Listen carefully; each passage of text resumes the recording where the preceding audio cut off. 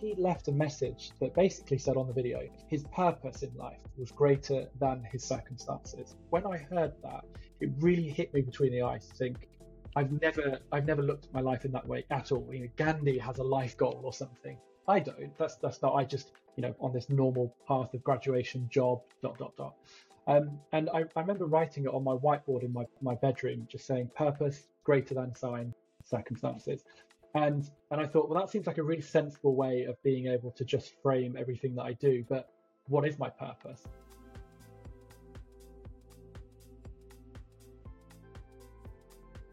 Welcome to the Mind Tech Podcast, where we dive deep into the unsolved problems in mental health with the founders, investors, and experts building technology to solve them. Startups led by founders who have lived through the very experiences that they later come to solve hold a very special place in all our hearts, and Mind Data is a bright example of this. Ruane, the co-founder and CEO, overcame suicidal depression after eventually having therapy. Now, Sean dedicates his life to helping others gain insight into their mind and access the support they need by leveraging the power of data analytics. Listen to learn how Sean is building the service that he needed, the advantages of his business model, and Mind Data's plans to understand a user's mental state without any input needed. One of my favorite things learning about yourself and Mind Data is the real human story behind it. Could we start there and hear from you what makes this such a human-driven business and mission that you're on? Yeah, of course, with pleasure. So my journey started back in 2015, and the catalyst was I'm the eldest of three boys. My middle brother, Lee, he unfortunately lost his girlfriend right at the end of 2014 to a stage 4 glioblastoma, which is ended up being a terminal brain tumor. And from her first kind of headache, asymptomatic from first headache all the way through to passing away, it was very quick. I think it was about 8 or 9 months. So it's very rapid from just normal life. My brother had been dating Holly for 10 years by the time they were 19, 20. So it was an enormous loss for my brother. My mum that had lost an adopted daughter, seen Holly grow up from a young girl literally to a young woman, and we've never questioned that they were going to spend the rest of their lives together. And actually, at the time, it was the first death that I had ever really dealt with personally. At the time, we still had all of our grandparents, and what a privilege that was to be relatively old and still have all of our grandparents. So I just did the classic man thing and buried my emotions. I thought strong and silent would be the right thing to do to look after my younger brother, be there for my mum. And that worked for a few months, to be honest. But as is true with most things that you push down, they will find their way to the surface and manifest themselves in one way or another. It could be alcoholism, goodness knows. Mine ended up being depression that then quickly turned into suicidal depression come April 2015. So I'll pause there, but that kind of sets the scene as to kind of what led me into experiencing suicidal depression back in 2015. I really feel for you and your family there. It's something that is just so tragic and so unfair, something that, no one deserves and you couldn't have done anything about. And it just shows the reality of how anyone can be so affected by these harsh events in life, which could send us down very difficult paths with our mental health. And that's why the support needs to be so readily available. So really feel for you there. Thank you for sharing that. How did you go from that to finding a real sense of mission in mental health? And of course, it's clear that you felt so strongly about the importance of mental health, but how did that become your calling? Well, I think when I slipped into really bad depression, I was very fortunate to be at university, at the University of Buckingham, and they had an amazing well-being team there to support students going through certain challenges. And I was very, very fortunate to be looked after, if you will, by an amazing therapist called Betty. Betty was a wonderful therapist, originally from Arizona over in the US, and I had then moved over with her English husband and lived in tiny little Buckingham. And for the next 18 months, I had a weekly session with Betty, and she saved my life. She really did. And it was during that time that I happened to be watching a video on a US Marine that was speaking about his mental health challenges. I suspect that, in the evenings, and I was looking for videos and people that I could relate to and understand that maybe there's some light at the end of the tunnel. And I'm very fortunate to find this video. And I think he had, attempted to, end his life in Iraq in 2004. And anyway, he left a message that basically said on the video, his purpose in life was greater than his circumstances. It was something that helped him frame his experiences. And when I heard that, it really hit me between the eyes to think, I've never looked at my life in that way at all. Gandhi has a life goal or something. I don't. That's not. I just, on this normal path of graduation, job, dot dot dot. And I remember writing it on my whiteboard in my bedroom, just saying purpose greater than sign circumstances. And I thought, well, that seems like a really sensible way of being able to just frame everything that I do. But what is my purpose? And so I just thought, well, I'll just kind of basically throw a dart at a dartboard effectively, and just chose this number of, right, I'll pay Betty's work forward and try to impact 1 million people in my lifetime to improve their mental health. That seems like a relatively unachievable goal, and that's quite good because that means I'll always be striving for it, like the horizon. And so then I thought, well, I'll hang my hat on that. God knows how I'm going to do that, but that's going to be my mission in life. So that's where it came from, and that's really where I decided that's what I'm gonna do in life. Brilliant. Turning such a negative, dark experience into an opportunity to bring so much light into the world and to other people's lives.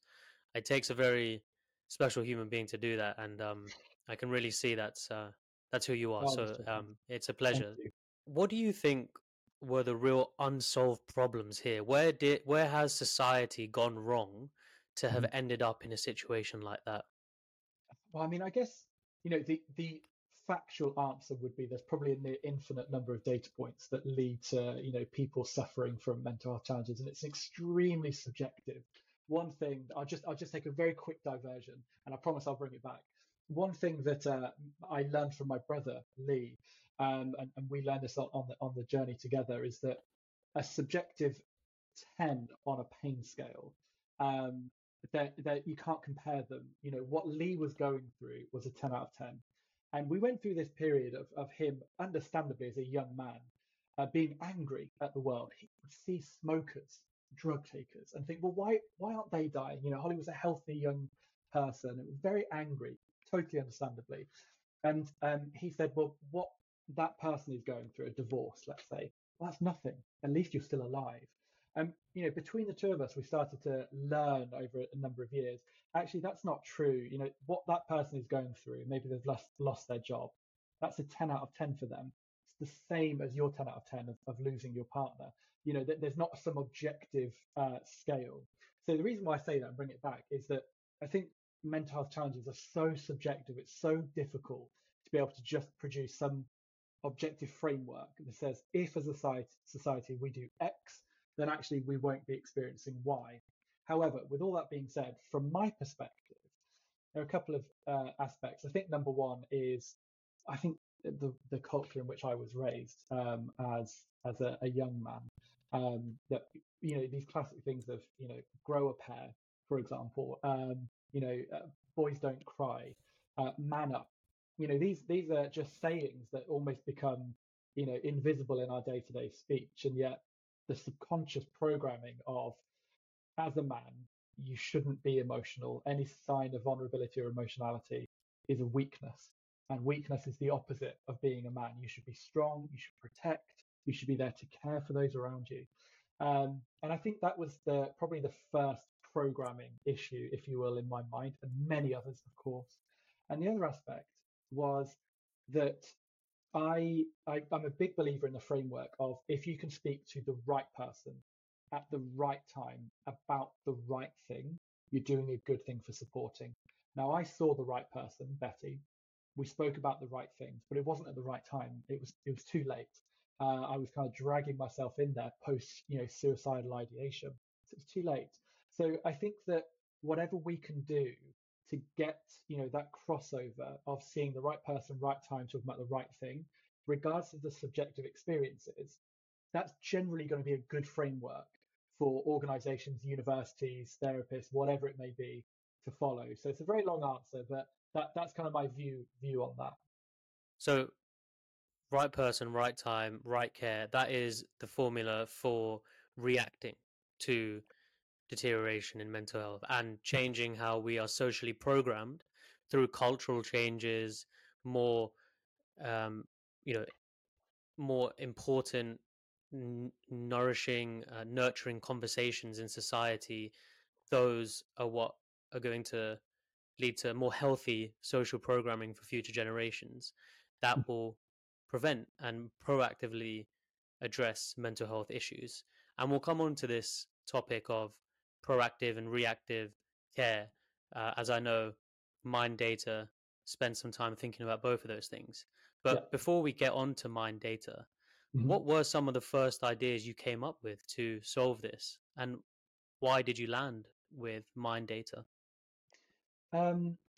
So I guess for a bit of context, once I'd graduated from university, I carried this life goal with me since then. But it wasn't the first thing that I really worked on. It was actually on the early team of an HR technology company called Clear Review. Nothing directly really to do with mental health. It's about employee development, which has its roots in employee well-being, of course, but the primary focus on feedback, goal setting, regular one-to-ones.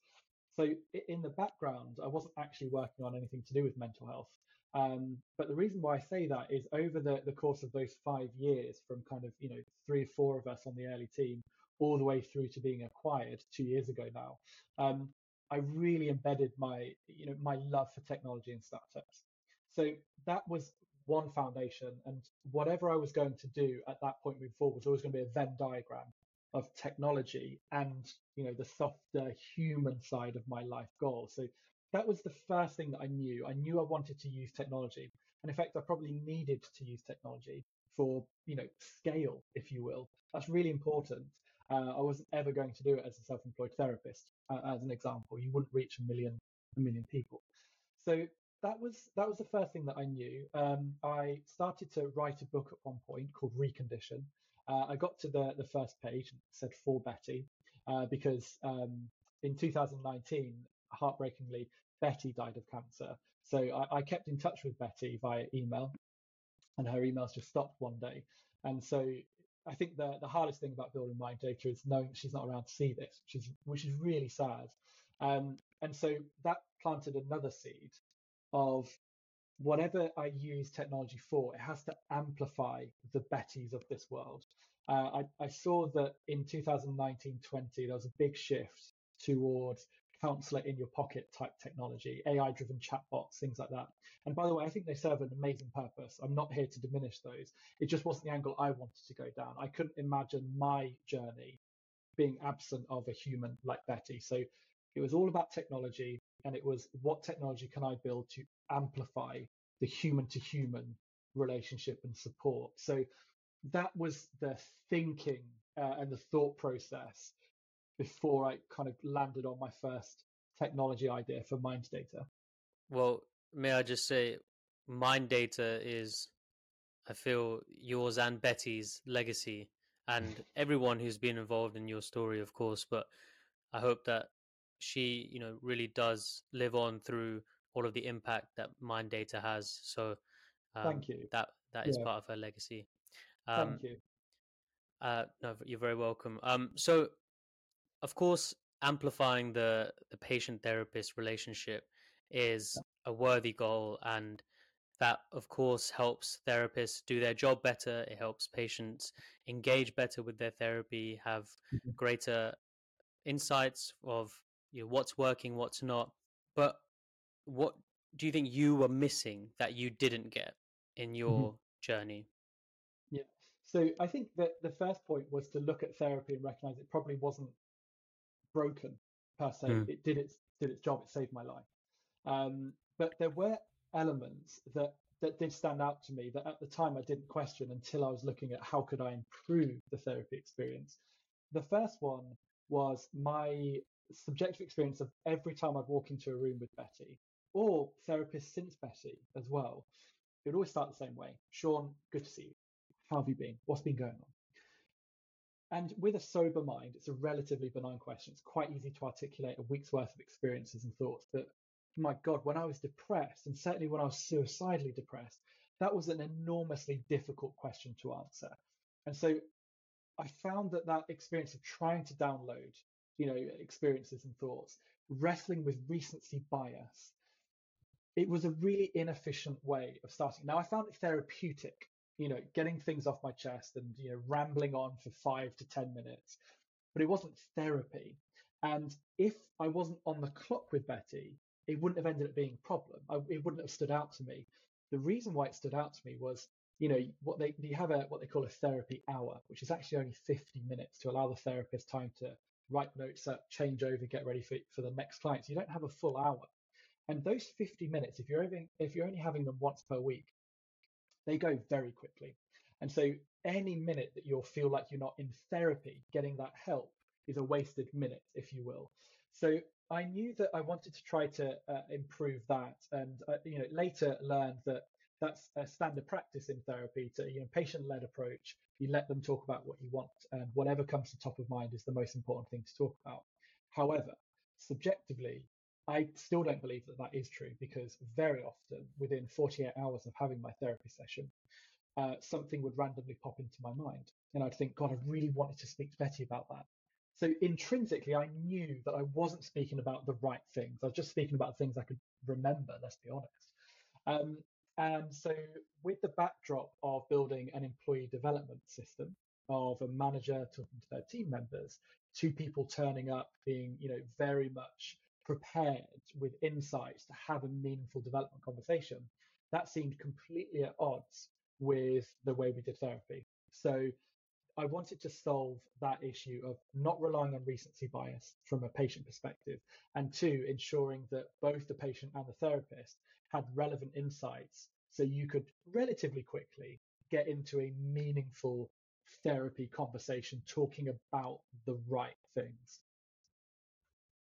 So making better use of your time in therapy and making the most of therapy while you're in the session. And of course that's going to lead to better engagement, better outcomes. The therapist is going to be more well prepared. I wonder though, what do you think would help someone get to a therapist sooner? Because you mentioned that you had the right care, the right person, but not necessarily at the right time. How is Mind Data going to try and tackle that issue of trying to get people to see therapists sooner when they needed it earlier than obviously waiting for a deterioration? Yeah, absolutely. So this now comes into what we call in the startup world a pivot. And a pivot is where you start out with a founder's hypothesis, and you say, I think that by building X for Y will achieve Z. And you go out and try to test that, disprove it if you can. And so whilst I was testing with self-employed therapists, we had a host of challenges, with engagement adoption from certain therapists at certain times, because it's just not the way they're trained to do things, understandably. But as you said, it did come onto this idea of, well, how can I be truly proactive with getting people the right support? So this is where we started to deploy our technology into more of an organizational context, whether it's a university or a business, for example. And we enabled our technology to analyze journal entries, to derive themes and mood tracking, things like that, and aggregate all of this insight, obviously truly anonymized, so that the organization can have live mental health data and trends, so that they can then be proactive and provide relevant support to relevant groups of people, or indeed individuals, at the right time. And that may not always be seeing a therapist. Initially, it may well be having a resilience training session with a sales team, as an example, or it may be that your female medical students at a university may need, X workshop or whatever it may be. They need more one-to-one tutor time. who knows, whatever it may be. So that really was our step into, actually, we can get ahead of the curve. We don't have to be entirely reactive with the way that people are supported. Let's give the people in charge the right real-time data on the right people so they can action in near real time to prevent, maybe even prevent the need of therapy entirely, even in the best case scenario. So what you're saying is through organizations, you get access to a pool of people, some of whom may have needed therapy a long time ago, some who may be on their way to needing therapy, some who are in a perfectly fine situation. Yeah. And you get everyone to utilize this app and Mhm. have certain data points about them tracked so that they can have insight into how their mental state is doing. And from that, they can be given the right intervention at the right time, even if it's a small self help resource. Yeah. Exactly. Yeah, you're absolutely right. That's exactly the mission and the goal. Absolutely. Okay. So, what kind of data points do you track about each person? Is it the same for everyone? Yeah. So yes, number one, it is the same for everyone. So it's a universal approach. And if you are to provide aggregated insights to an organization on cohorts, you do need some level of common denominators that are being tracked, so that you can compare and contrast. It makes it much easier. So the one thing that I learned from ClearReview, this previous company, was simplicity always wins out. When you build technology and it does any host of 20 different cool things, that actually sells better because you can do so many things with it. But actually, to embed technology in the long run, just be very simple and intuitive. That's always going to win out in the long run. So we only capture primarily two data points from the end user. It's how you are feeling on that Lee subjective 0 to 10 scale, and if you want to add a few words, notes, thoughts, sentences around why you're feeling that as well. So the action in doing this is, I loved journaling when I was going through therapy. I found it really important to quite cathartic experience, mini therapy sessions to not just recognize what, how am I feeling, but why. But it also improves self-awareness. It's really helpful for me to look at my journey over the past 9 months and understand my triggers. So they're the two data points that we do, and then we use artificial intelligence to derive multiple insights out of that. And it could be quantitative trend analysis, it could be sentiment analysis. There are so many clever things that you can do with AI based off those two data points. Then with those data points, you aggregate them, and then you can filter by subcategory of student or employee, for example, so that you can get quite targeted insights in real time on targeted groups of individuals. Hmm. Okay, fantastic. So, with that vast amount of data, I'm sure the insights become that much more meaningful, right? And I think going through organizations is a fantastic way to build that data lake. Is that the business model now then, taking it organization by organization, as well as the kind of therapist by therapist route? And yeah, could you just elaborate a little bit more on the business model there? Yeah, with pleasure. So the business model was always going to be a recurring SaaS-based model. Now, initially, it was going to be based on monthly recurring revenue with monthly subscriptions, um, and now this is going to be more focused on same principle but annual recurring revenue. When you're an organization, typically it's better to sign up for say 1 year at a time rather than month by month. Let's just say. So the financial model is that a software license that you use SaaS based. And the primary focus now is an organizational setting. That organization may look at a private company, it may be a university. We're working with more universities now. It could be a sports team to enable them to have real time data to compare and contrast against physical performance data, as an example.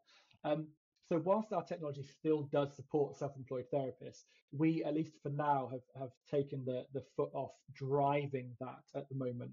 I think that we were slightly too early in the market. We were getting great adoption, but we had to get what we'd call like innovators. And I don't mean that in any kind of disparaging way to people that weren't adopting it. It's a genuine term that when you look at this adoption curve of markets, You get the innovators, and then the early adopters, and then early majority. And it just transpired that the work we would need to do with the average self-employed therapist was quite a big change management journey that we'd take them on. And when we did that work, to look at £25 per month subscription to get the economy of scale, it's just too difficult for a growing company to do. So yes, we still do support them, but we're not actively targeting them. What this has enabled us to do is build, AI dashboards that I've been talking about. We would never have needed that with self-employed therapists. But this opens the door for clearer messaging, understanding and aligning with organizational goals that maybe self-employed therapists probably wouldn't have per se. And so it feels a lot more aligned to the needs and requirements of these organizations, where ultimately, regardless of what you're doing, data is king, whether it's your financial data, your employee engagement data, performance data, and now real-time mental health data. I think it's really important. Wonderful. So you are tracking all this about all the people in each organization. With the interventions, what are you thinking? Are you thinking self-help resources, access to therapists? What other interventions are you thinking of? Well, that's a very good question. So at the moment, Mind Data is an intervention provider, if you will. We were born out of what can we do to facilitate existing frameworks and models? How do we amplify the existing support that you have as a university, whether that's a wellbeing team in situ, whether it's passive resources? What can we do to make sure that those support mechanisms are being maximised for the most effectiveness? And I still think that's our primary mission, actually. I still think that's the case. Now, if we look further down the line, it may well be that if we continue to grow, that we start to bring some of those in-house. It could absolutely work out that way, where we produce our own library of resources. Maybe we have our own in-house team of therapists. Who knows, that may be where it ends. But I truly believe that right now, the pandemic did an amazing job of drawing attention to this. I think that a lot of organizations and universities over the last few years have done some superb things to improve those support networks. But I do think that actually the real-time measurement of effectiveness, where to put the investment, what's working for which group as well, this equitable approach, I still think needs improving. I would love to see organizations move away from a one-size-fits-all spray and pray approach to more targeted, focused interventions for different groups of people. What works for one group probably won't work for another. So that's where I see our primary goal going, focus over the next 2 years, let's say. Great. Yeah, starting by building that infrastructure, connecting existing services, and Mm-hmm. once that infrastructure is moving things along, connecting people in the right ways, then you have the infrastructure in place to be able to add your own, and do so with a massive population sample to test things and build the evidence for your interventions working. So Mm-hmm. I can Yeah, see the absolutely. roadmap. Yeah. So this sounds like a very neat solution. Really shining a light on these dark areas of the mind that we don't understand with data, and of course connecting these kind of interventions with the people who need them at the right time, in the right place, with the right person. But what else do you think is missing in mental health? Do you think Mhm. this is a comprehensive solution? And if so, then how is it addressing every part of it? If not, what Mhm. else is missing here? So I don't think it's a comprehensive solution. Actually, I think any kind of technology or support that's in the mental health space or world ultimately should recognise it's just one piece of a very large jigsaw puzzle. And it's a spectrum. It's very grey. I mean, it's easy that when we're talking about investment or categorising ourselves on LinkedIn, that we are a mental health company, and we see that this company sits within a mental health space or it doesn't. Actually, the truth be told is that most things in our lives have some minor or major impact on our mental health. So where do we draw the line on the learning and development platform provided by employees? Where education plays a role, career progression, financial well-being, the relationship between a manager and a team member, physical fitness, for example. As you can imagine, that if you took a negative lens on any of these, they would very likely have a negative impact on mental health. And yet they wouldn't be classified in any way as mental health technology or mental health services. So everything is a spectrum, and recognizing that you fit into that is really important. But the aspect I would say is that I think self-awareness, anything you can do to improve self-awareness, is absolutely key. Emotional intelligence, I think, is the future. I think that that's going to be one of the hardest things for artificial general intelligence to be able to replicate. Number one, that the creativity and the emotional intelligence that underpins relationships and human experiences will probably be one of the last things, if ever, that AI can take away from us as humans, if you will.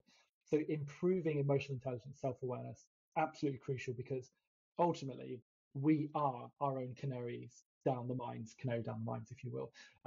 You can't really get much more proactive than recognizing your own mental state, if you will.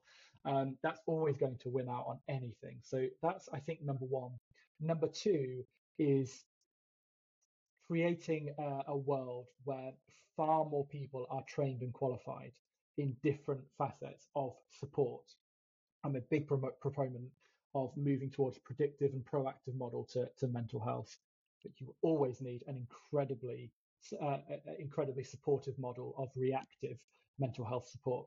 And so I think that making sure that we have a well-funded, well-established reactive support network, whether every university doubles its number of well-being professionals, whether it's training lecturers, for example, in some degree of well-being, whether it's a corporate mandate that every company has at least one mental health therapist on site as part of the HR team as standard practice, for example. I think that's really important as well. Now, there are two things. I mean, the emotional intelligence side of it, Mind Data definitely touches on, but certainly, bolstering the amount of resource that is in the support network. Mind Data doesn't directly address that. We can highlight and we can say we think you'd need X in Y. We can measure the effectiveness of when you employed that person, but we don't provide that. So I think that there are two elements that need addressing much closer to the mental health side of this spectrum.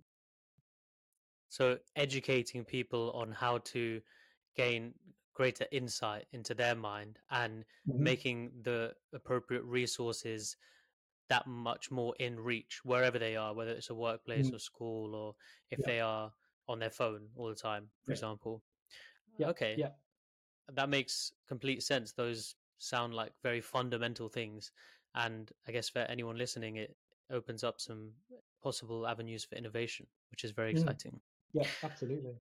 Now, of course, the name is Mind Data. And as you mentioned, data is king. How valuable do you think all this data is that you're collecting? And how are you making this data as valuable as possible? Yeah, I mean, data in and of itself is generally not that. There's a difference between data and information, right? And information is data in context. So I think that the data can be very valuable if analyzed in the right way, presented in the right way, and crucially used in the right way. There's no point having all this data if it's not leveraged and put back into this kind of flywheel approach, and use this data to address some of the triggers and drivers of lower mental health. So I think that data in context is going to increasingly become more and more valuable. I think one of the things that we'll see over the next 5 years is, quite understandably, a lot of organizations have put in resources support after the pandemic. Awesome. However, if we're going to continue that for the next 5 to 10 years, at some point, the CFO, senior leadership, even employees, they're going to want to say, well, is this working? Maybe we've got a reduced budget, for example. So where do we put this investment? Who should we be targeting? At what point? We can't keep spending hundreds of thousands on a broad brush approach and not really seeing the dial moved. So I think that over the next 5 years, we will become more intelligent in the way that we invest and create mental health support mechanisms. It has to be. So I think that that's a good example. I hope it's a good example of how data will underpin the future of mental health. But I think to bring it back to your original question, insights are always going to be more important than data. You can't have insights without data. It's a somewhat of a necessary evil, but it's going to be about insights. Maybe one day we'll rename to mind insights or something. But I think that that's going to be really important. Getting the right people around the table using these meaningful insights to move the dial for targeted individuals. So data that enables one to change something, take action in their life, whether that be for the user, the Yeah. therapist, the organization, its value is determined by the action that it can help um, Yeah, stimulate, which is absolutely. a good way to frame it. Now, lastly, because the time has flown by, um, what are you working on right now that Mhm. excites you the most?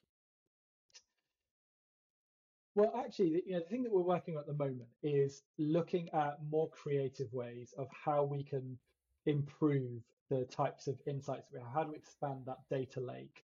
And how do we very cleverly derive meaningful insights from there? And my exciting thing that I really want to tackle over the next 2 years is passive collection. I think that would be a really exciting point. Obviously, we're a growing company and we have to actively engage people to collect certain data. But the future of being able to cross-reference social media usage as an example passively, like just don't do anything different. Let us just kind of take data points that are relevant. Obviously, the number one thing here is ethical collection of data. It's the number one thing that we do at Mind Data. A legal bar tends to be lower than an ethical bar typically in how you collect and use data. Always set an ethical bar for yourself, not a legal. So that's really important. But I think that excitingly, creating paths of passive collection from non-directly related mental health data points would be really important to be able to build a holistic digital mask of someone and leverage that. One analogy that I'm actually working on at the moment to create some Instagram ads are, look, at the end of the day, Spotify probably has more tailored, personalized data on me to be able to reflect on what I listen to, who I listen to, for how many minutes during the year. That type of insight, that granularity, dare I say, is probably more detailed than what the average university or organization has on than their employees' mental health, for example. And that's a travesty. That should not be the case. So taking the mechanisms that Google or Spotify use, the granularity of that data to be able to target ads, we should be using that same technology to have that laser targeted approach to support individuals and provide organizations with a Spotify wrapped approach to individuals. Why shouldn't we be having that level of detail? Again, ethically, the individual has to have autonomy. That's crucial. You can't sneakily take this and say, surprise, here's your mental health wrapped that your manager's using to fire you, for example. Has to be ethical collection, privacy by design, autonomy to the individual. But that passive collection to have hyper targeted insights, man, that's something I'm really excited about over the next couple of years that I think Mind Data can play a big part in. Wow, totally agree. Is that something you're working on right now? This passive collection of Yeah, data? yeah. Well, ideation stage. Hmm. We're certainly at that stage of ideating. We're about to open up another round of investment, and I think that we'll look at some R&D to really understand integrations, passive collection through APIs. I think it's really important to build up that holistic view. That's very exciting. Very exciting indeed. Sean, it has been a pleasure to learn about all the work that you and your team are doing at Mind Data to help people better understand themselves and access the support they need at the right time with the right person. So, for everyone listening, how can people support and follow Mind Data? That's very kind. So minddata.io. And actually, I share a lot of updates and insights on my founder's journey as well from my LinkedIn page. So, hopefully you'll see my name on this podcast episode, but Sean Ruane, find me on LinkedIn. It's quite a rare name, so hopefully I'll come up fairly towards the top of your list. But also connect with me there. Happy to talk about all things mental health and technology in the founder's life. So they're the two main aspects, I would say. Perfect. Well, Sean, I will be connected with you on all of those aspects Yeah. into the future, and I very much encourage everyone else to do so as well. Thank you very Thank much. you. Thank you for the invite. This was a pleasure. Every startup that has featured on Mindtech is solving a mental health problem with a technology-enabled solution. To get a full picture of all the problems these startups are working on and all the solutions they're offering, sign up to the email list in the description to access the Mindtech Matrix. This is the first visual representation of how mental health problems are being matched by innovative solutions. You'll also be updated whenever there's a new episode and get early access to test some of the products that are discussed in the podcast. Everything you need is in the description.